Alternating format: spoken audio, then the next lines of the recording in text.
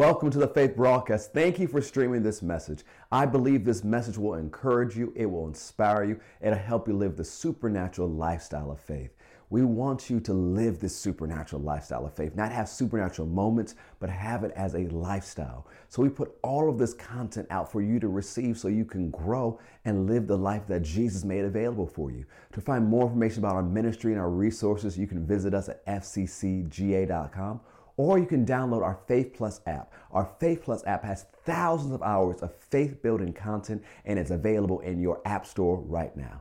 Open your heart. God's going to share something special to you through this message. Life. Praise God. Go with me to 1 John chapter 2. We're going to start with verse 18. We won't do much review tonight. We'll start 1 John chapter 2, verse 18. This is part 9 of our study of the book of 1 John. Of course, you'll be able to find all other parts later on tonight on YouTube, as well as on Apple Podcasts and Spotify, and on our Faith Plus app. And if you can find my notes in the YouVersion Bible app, as well as the Faith Plus app, I don't have a lot of notes for you today, but my goal tonight is to finish chapter 2, which will position us for some of the things we're going to talk about on Resurrection Sunday, as well as next week, Wednesday. So 1 John chapter 2, verse 18, I'll be reading from the New King James Version. It says, little children. And remember, by this point, the Apostle John, as he calls himself in 2 John and 3 John, the elder, he is more than likely in his 90s at this point. He is the last remaining apostle that walked with Jesus. He is the elder of the church at large, and people come from across not just the region, but from the known world to spend time with them, for him to pour into them. He pours into leaders and different believers. He lives outside on the edge of the city of Ephesus. His house is on the hill overlooking the city. He oversees the churches that we see mentioned in the book of Revelation in chapters 1 through 3. And so when you see this phrase, little children, hear the love and the care and the compassion and the wisdom of a spiritual father writing to those he's imparting to. He says, little children, it is the last hour. Now, this should make you think, as those who live in 2023, that if he said it's the last hour, then how much closer are we through that hour almost 2,000 years later? He says, it is the last hour. And as you've heard that the Antichrist is coming, even now many Antichrists have come, by which we know that it is the last hour. And so a lot of times people focus on the Antichrist, who we can talk about from the book of Daniel. When we did a study of the book of Daniel last year, we talked about how he's identified as the little horn with the big mouth. And he speaks swelling words, braggadocious words, prideful words, and blasphemous words. And he just sees people through his words. And so we identified him as the Antichrist, and we see other things as we taught on that. And if you're looking for that series, is on the Faith Plus app as well. We identified this individual who is coming one day, and who will be the Antichrist. And Antichrist simply means against the anointed one, against the anointing. But John adds some clarity. He says, even now there are many Antichrists have come. So yes, the individual that everybody focuses on will show up one day, but there are many who are against the anointed one. There are many who are against the anointing. And he says, that's how you know that it is the last hour. So that lets you know that there'll be a lot of those who fall in that same mode of Antichrist. Those who are against the anointed one, those who are against the anointing. And John defines what it is in this letter, how you know if they are of the spirit of Antichrist as we keep going. Remember, we said the Apostle John uses an ancient technique of amplification. So he'll touch on a topic and circle back to it and add clarity, and then circle back to it and add more clarity. So we'll amplify the subject as we go through this letter, where he says, you know that isn't the last hour because now you have many. And if you had many around 100 AD, imagine how many you have in 2023. Verse 19 says, they went out from us, but they are not of us. For if they had been of us, they would have continued with us, but they went out that they might be made manifest, that none of them were of us. As we've covered, why John wrote this letter and what was going on in the church was facing pressure and attack from people they thought were believers, but who were fake Christians, who wanted to be with them, who left them and came back with a quote unquote superior doctrine. And their superior doctrine denied that Jesus came into the flesh. It denied that he was actually fully human or fully even present physically. And they had all these different things. And not only did they deny it, they were teaching things that, well, everything in the material world is bad. And because it's bad, everything in the spirit world is good. And nothing from the material world can corrupt your spirit. So you can do whatever you want with your body. And so they became very loose and very immoral and very lascivious in their acting and their living. And they're trying to teach those ways to the church of Lord Jesus Christ. And so in this letter, John is correcting those things and coming against that deception. That deception he calls in other places the enemy of the truth, but also that is against the anointed one, against the way of living Jesus commanded us to live. Let's keep going. He says, but you have an anointing from the Holy One, and you know all things. So how is he countering the activities of these antichrists? How is he countering the activities of those who are against the anointing? Simply with the anointing. Remember, we looked at a couple weeks ago, the great reminder, how we saw in verse 12 through verse 16, how John reminds them again and again who they are, what they've done, what they've overcome. And here we see that there is an anointing that they have received. They've received an anointing. And actually, I'm going to pause right here because I saw a really good question in this chat and I want to address it. He says, I wonder if the Antichrist is kind of like a species or like a type or like a race or some sort instead of it being just a single being. And so I'm going to teach on that very quickly. You guys okay if I teach on that? If you're okay if I teach on it real quick, go ahead and teach on it. Go ahead and say, teach on it, Pastor. Go ahead, put it in the chat if you're okay with me teaching on that for just a moment so I can give you some clarity about the Antichrist.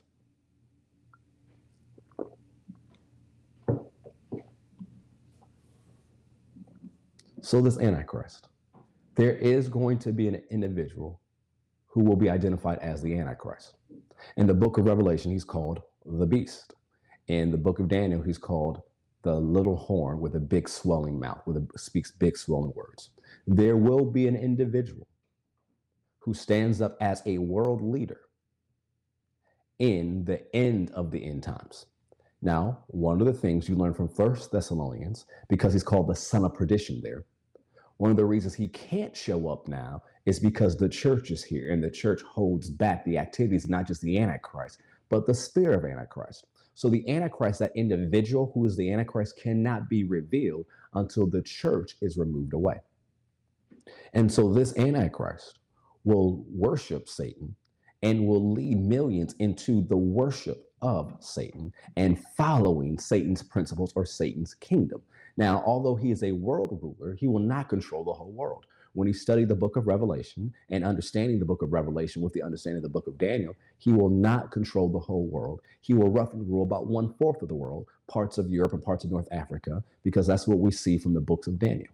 And so he won't control the whole world. And so although he has this large area of territory under his influence and under his control and under his dominion, he is constantly putting out fights in his own kingdom in the years that he rules. He also has threats from the east when he rules. He has threats from the Far East, which would be the areas that we know, and the Far East and in the Asian areas. But he'll also have threats in other parts of the world. So one of the things you realize when you study the book of Daniel and the book of Revelation, although he gets a lot of people to follow him, he is one of the greatest failures in history because he fails every single time.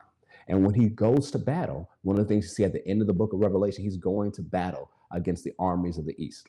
And at that moment, they all make the stupidest decision ever. They decide to turn on Jesus because Jesus has appeared in the air and he's coming back in victory, and billions of his followers are following him, flying through the air. He turns on Jesus and Jesus speaks. And when he speaks, the word of God that comes out of his mouth cuts down all the enemies. And after it cuts down all the enemies, the Antichrist and the individual known as the false prophet are caught and dropped alive into the lake of fire where they'll spend eternity.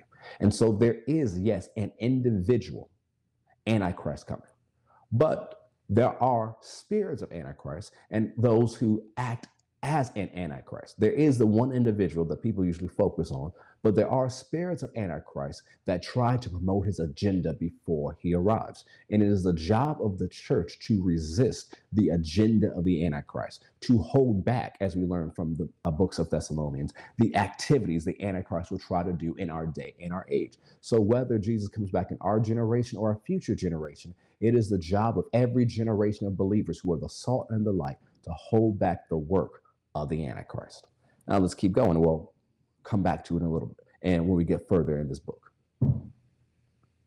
But you have an anointing from the Holy One, and you know all things. Go ahead, put in the chat, say all things.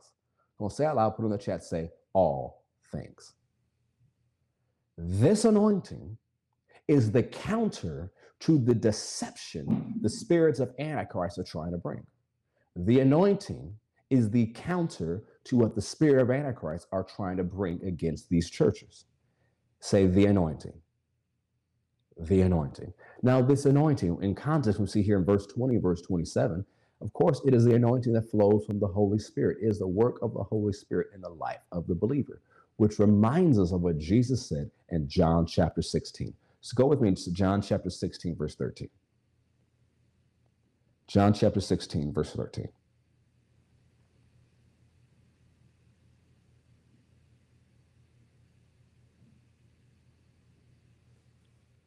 However, when he, the Spirit of truth, has come, he will guide you into all truth.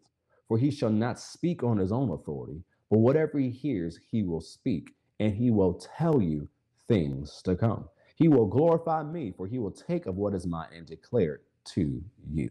All things that the Father has are mine. Therefore, I said that he will take of mine and declare it to you. Remember, the Holy Spirit is called the Spirit of truth, and he wants to guide you into all truth. So if he's guiding you to all truth, he will guide you away from deception. He will guide you away from lies.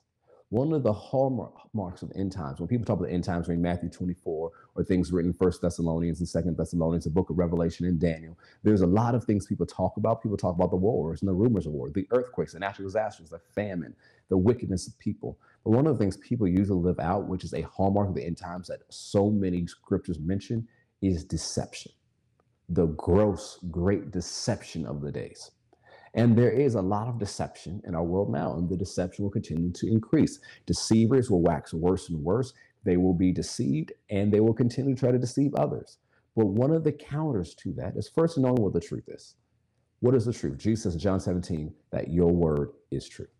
God's word is true. You have to know the truth. You have to abide in the truth, which is one of the things that 1 John really emphasizes. Abide, remain, stay connected to the truth and in the truth, and let that truth live on the inside of you and live big on the inside of you. But the other counter that comes with living in the word and living in that word of truth, remember, it's the belt of truth that holds up your spiritual armor, is the anointing of God, is the leading of the Holy Spirit, letting you know what's good, what's not good. Is that peace that comes from him that tells you, yeah, that's right, that's not right. So we have to learn how to be people of the book and people who are led by the Spirit of God. It'll keep us safe from the deception of these days. Go back to 1 John chapter 2. 1 John chapter 2.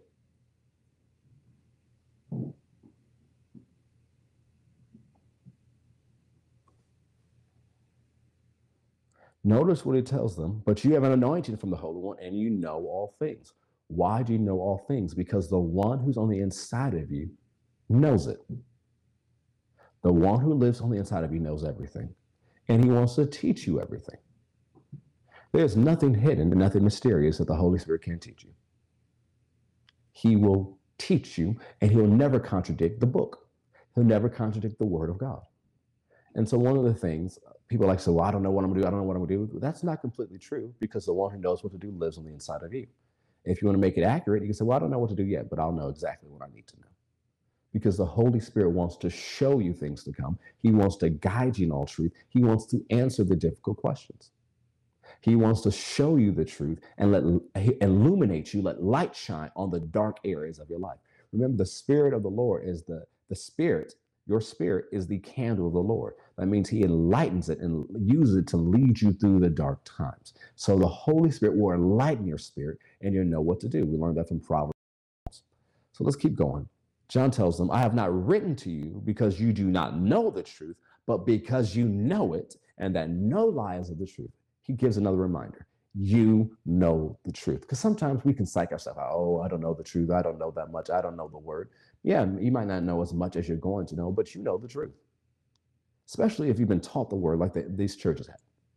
If you open your mind to deception, well, I don't know the truth, then you'll be deceived. And John reminds them, they know the truth. And the thing is, you know the truth, and you're supposed to grow in the knowledge of the truth. We see that in 1 Timothy. He reminds them, you know the truth. He says, I'm writing to you because you know the truth.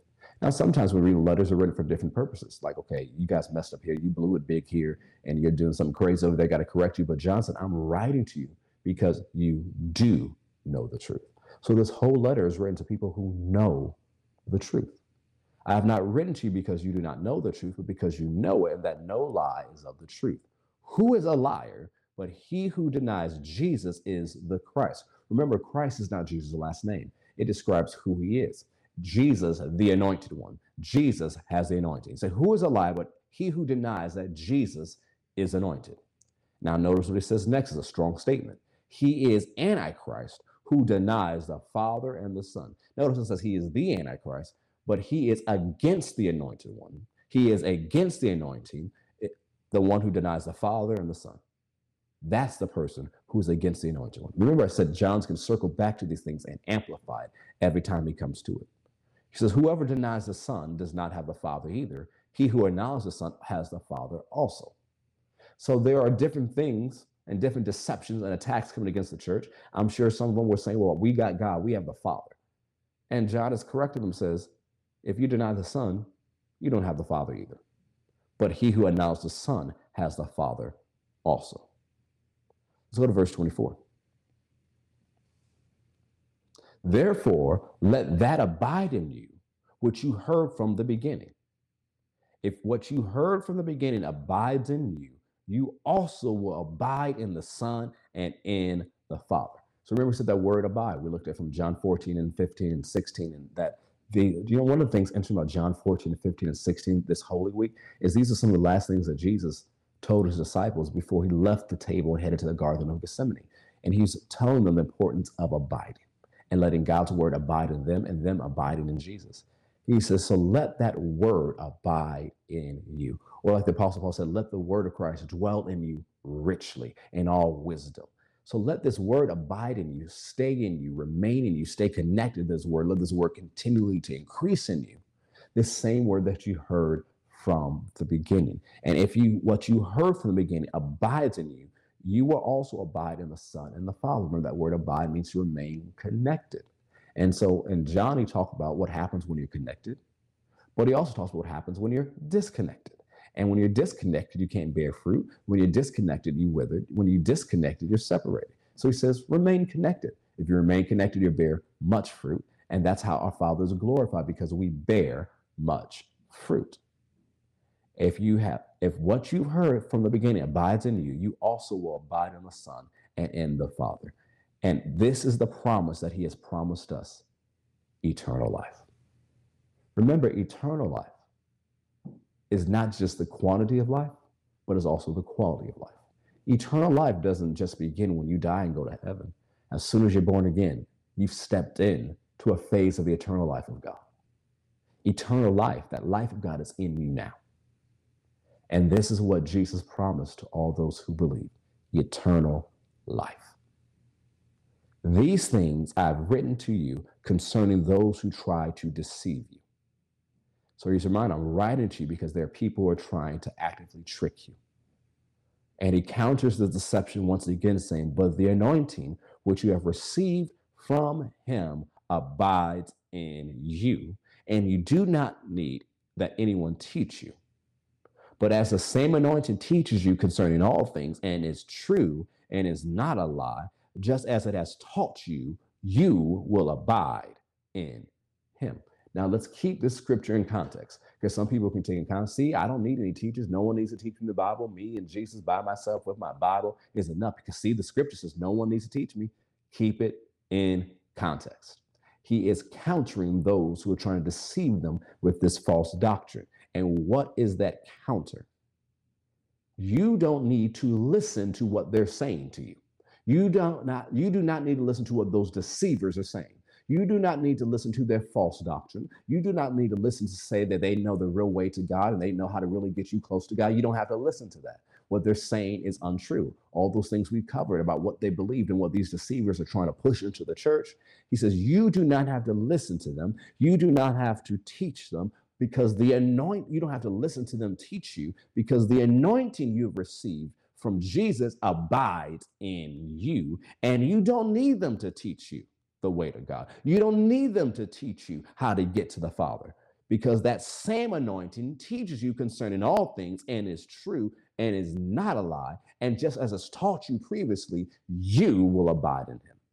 So John, once again, it's countering their teaching line upon line, precept upon precept, reminding them that they know the truth, reminding them the importance of abiding in the truth, and I'm reminding them of the anointing that's on the inside of them. So let's join in with the reminder. Say, the anointing is within me.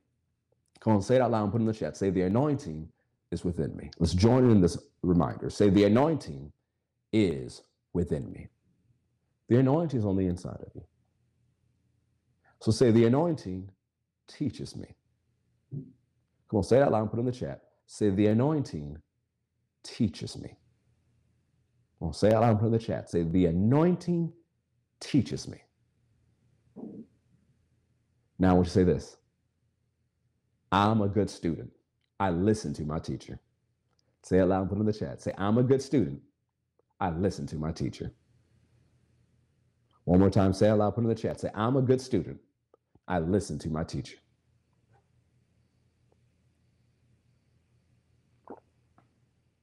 But the anointing which you have received from him abides in you. And you do not need that anyone teach you. But as the same anointing teaches you concerning all things and is true and is not a lie, and just as it's taught you, you will abide in him. Let's go to verse 28. Hey, it looks like we'll be able to finish chapter 2 tonight. Verse 28. And now, little children, hear the heart of a spiritual father once again. Abide in him. Notice how many times he said this phrase, abide, all in this chapter. It's very key. One of the key words of chapter 2 is the word abide. One of the key words of chapter 2 is abide.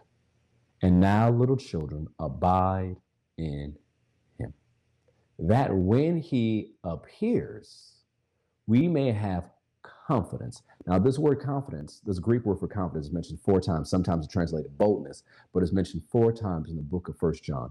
And it's a key understanding that John will amplify later. And now, little children, abide in him, that when he appears, we may have confidence and not be ashamed before him at his coming. Notice this. He says that when Jesus appears, when he comes back, we can have confidence when he shows up and not be ashamed and not be embarrassed. That not only are we expecting his return, but when he shows up, we have confidence. Not go, oh, I wonder if I did everything right. Oh, I wonder if I'm living right. No. Abide in him, stay connected to him, remain in him. Do all the things he was telling you, John 14, 15, and 16, echo to you in this chapter. And because if you do those things when he appears, you're going to have confidence. You're going to have boldness. And you see what this confidence and boldness gets you later through 1 John when he amplifies it again and circles back to it. And you won't be ashamed when Jesus comes back. One of the things you have to understand, Jesus is coming back. And we'll talk about this on Sunday. He told them he would be raised from the dead. But you know also what he told them in those last couple weeks? And then he told them again and again and again. He told them different parables about how the kingdom of God, what they thought the physical, visible appearance of the kingdom of God, wasn't going to be immediate, but it was a long way away. And he talked about him going on a long journey and coming back. Jesus is coming back again. Whether he comes in our generation or another generation, Jesus is coming back. And we'll get into chapter 3 next week and what John says, why we should keep this hope of the soon coming of Jesus in our heart and the benefits of that. We'll get into that next week. But you always have to remember, Jesus is coming back. Whether he comes back in another generation or our generation, every day we get closer to his return. And we have to keep in our mind that Jesus is coming again. Jesus will return. People say, oh, no, he's not going to show up. Oh, no, he will show up. And we'll talk more about that on Sunday and as we get into it next week. Jesus will return. He will. And you know what that should make us do? That shouldn't make us run to our prayer closets or run into the basement and hide. It should make us be encouraged and embolden us to do what Jesus has called us to do because the time is short. Go ahead, say that out loud and put it in the chat. Say, the time is short. Jesus will return. Go ahead, say that out loud and put it in the chat. Say, the time is short. Jesus will return. Jesus is coming back again. And it's time for all of us to remember that. It's time for all of us to remember that Jesus will return. And because he's coming back again, we have work to do. We must get done what he has called us to do. We must accomplish the work he's called us to do.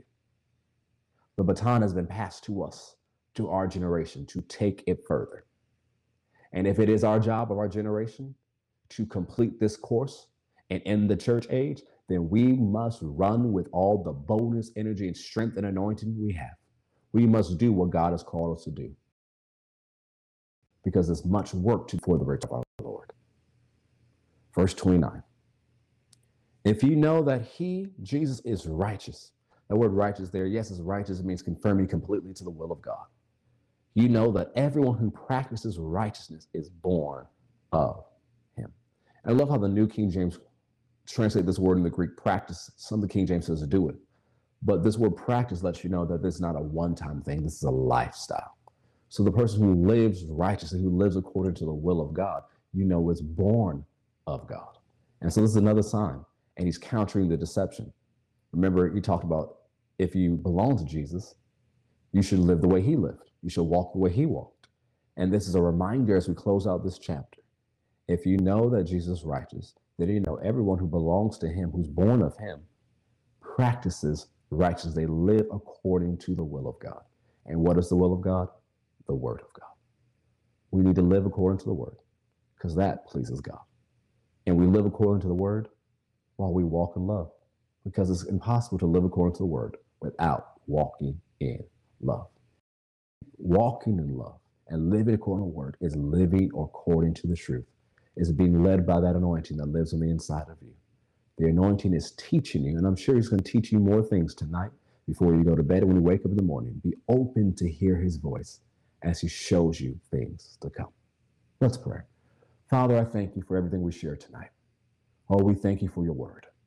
Oh, we thank you for the understanding of the Holy Ghost, the great teacher who lives within us and rests upon us and dwells among us.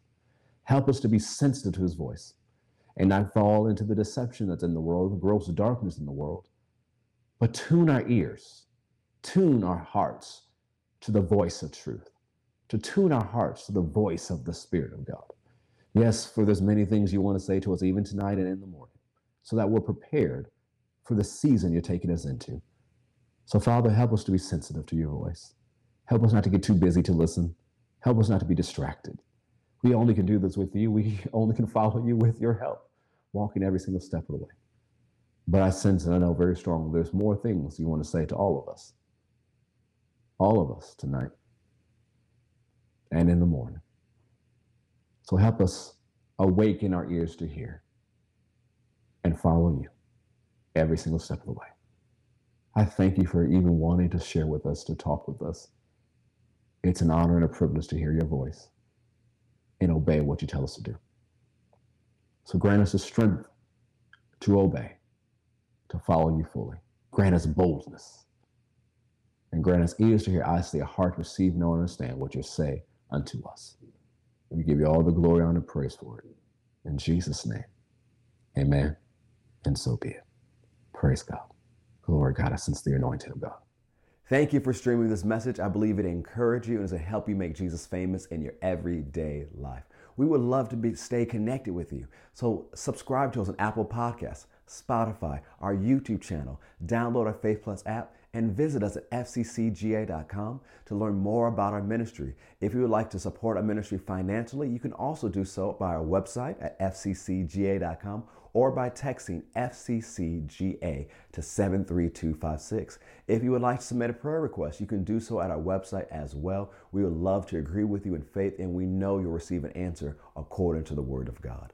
Once again, thank you for streaming this message, and remember, God has a great plan for your life, and something good is going to happen to you today, so expect miracles. God bless.